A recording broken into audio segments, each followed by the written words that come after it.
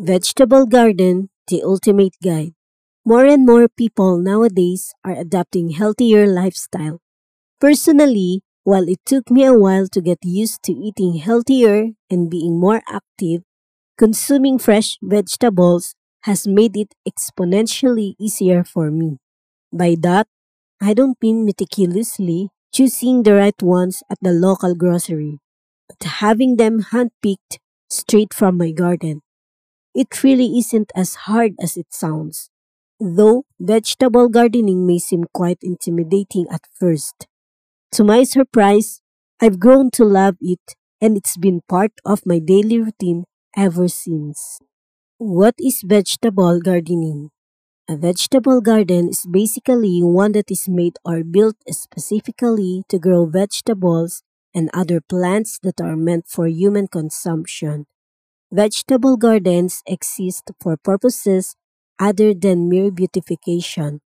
Those who engage in this activity mostly provide themselves with fresh produce, and some even consider this a small scale form of vegetable growing.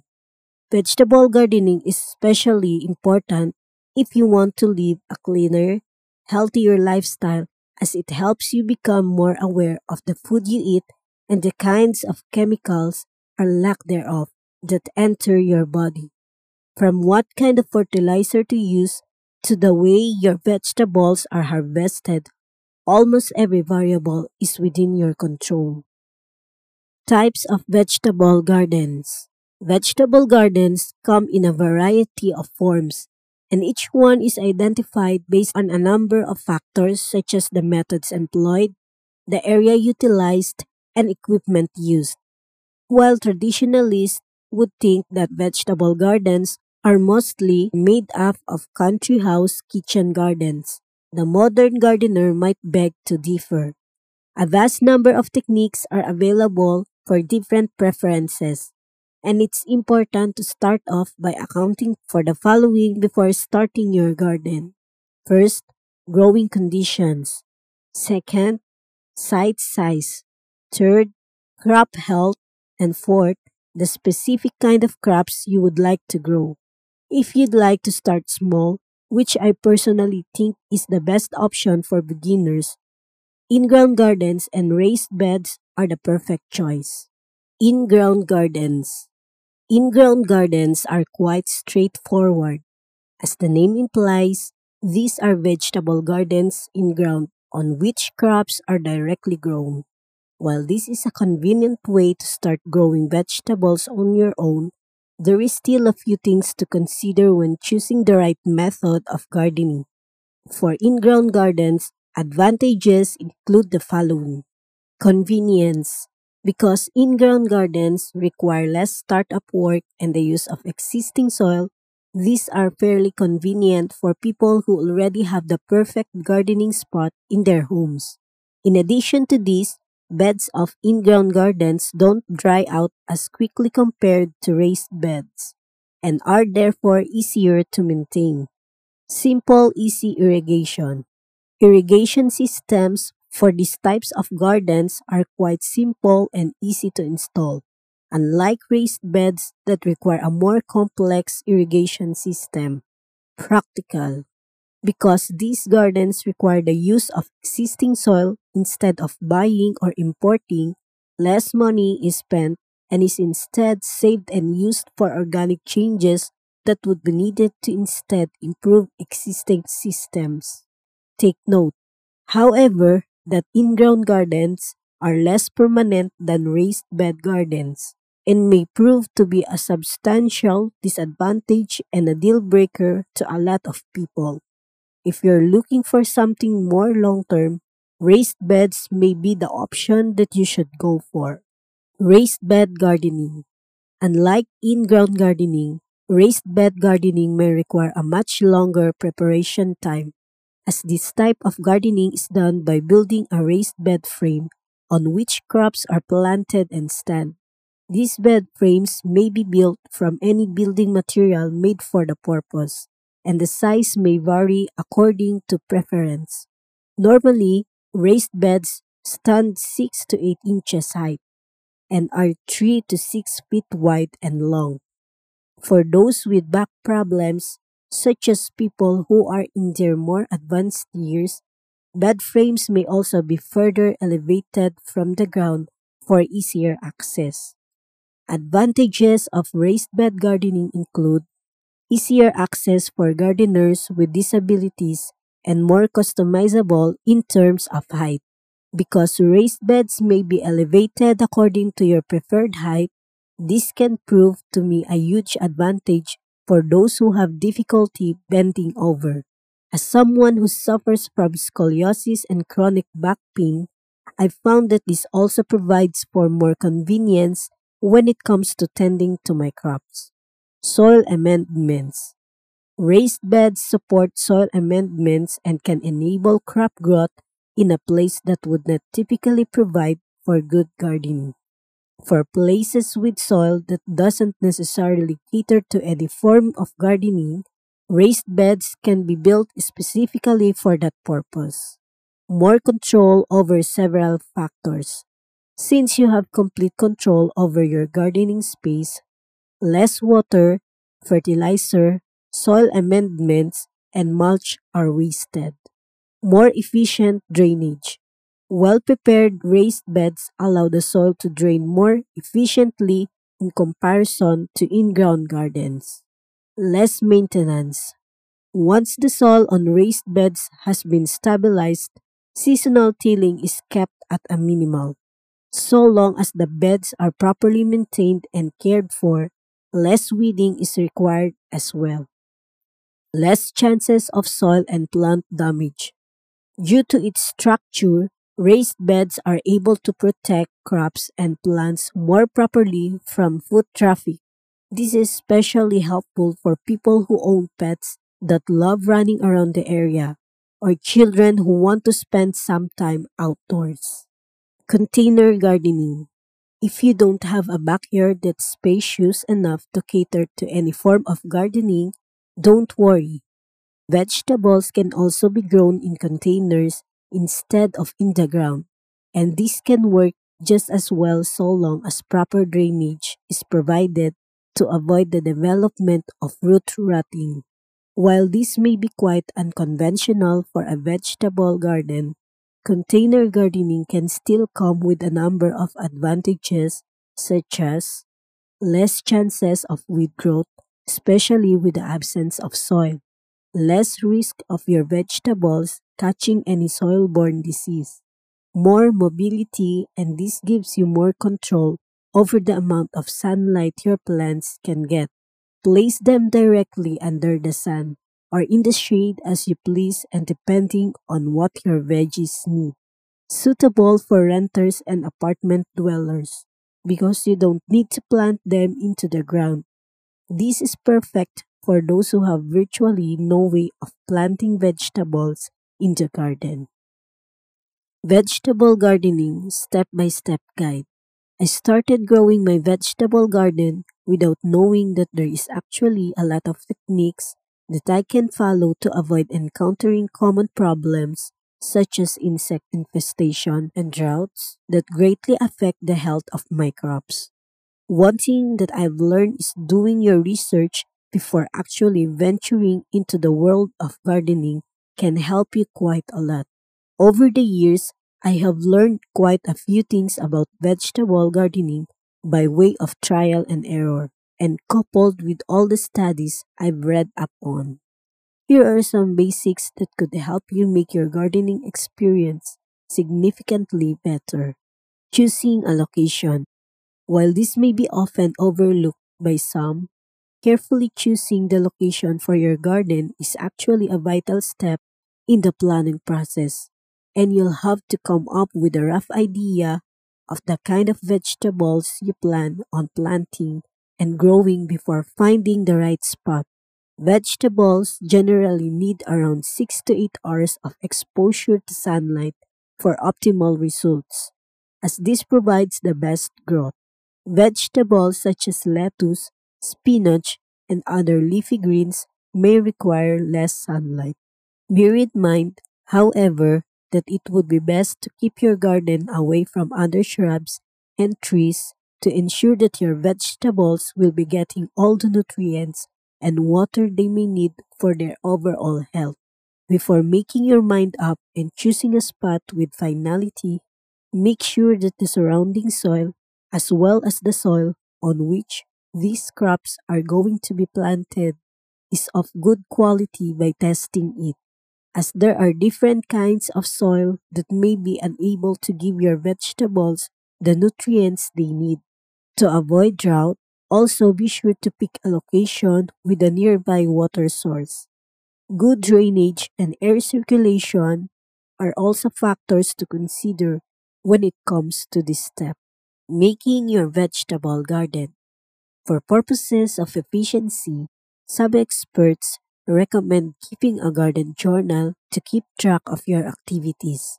I've personally found that this has made my vegetable gardening experience more economical, as I'm now able to determine the exact varieties of vegetables I'm growing at a given time, as well as setbacks encountered and solutions I've found to resolve each one.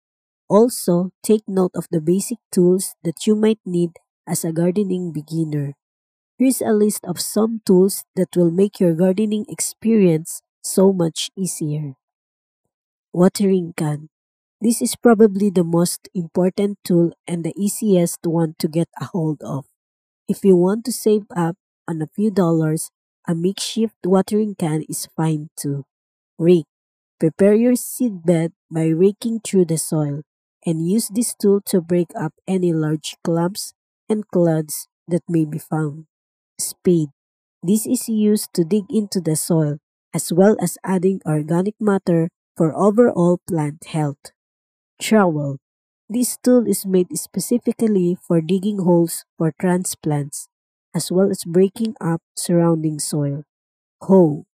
This is especially useful when it comes to weeding, as well as chopping up the soil if needed.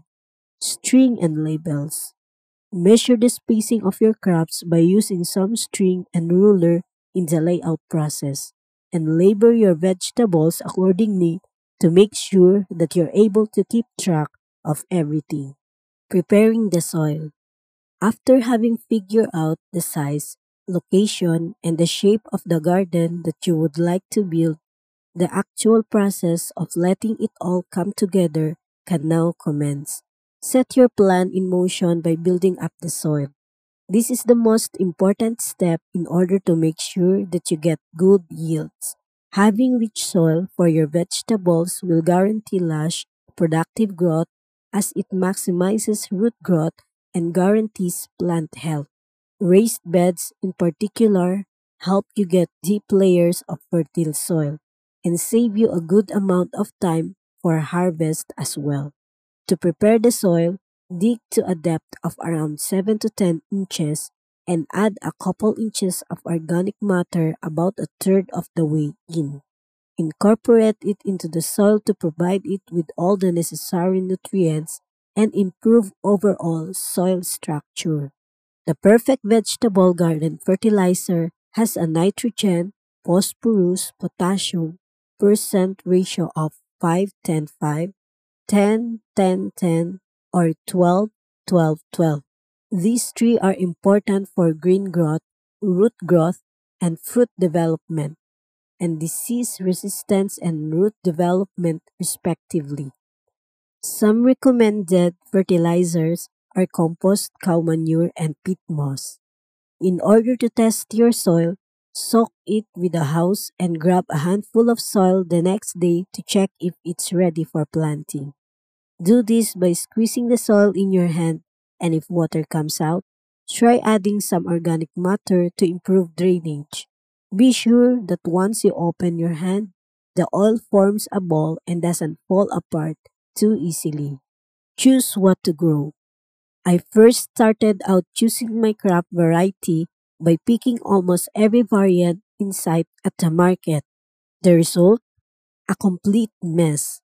So I read up and found that there are some rules to follow when it comes to choosing the vegetables you'd like to grow in your garden. First, base your choices on your taste.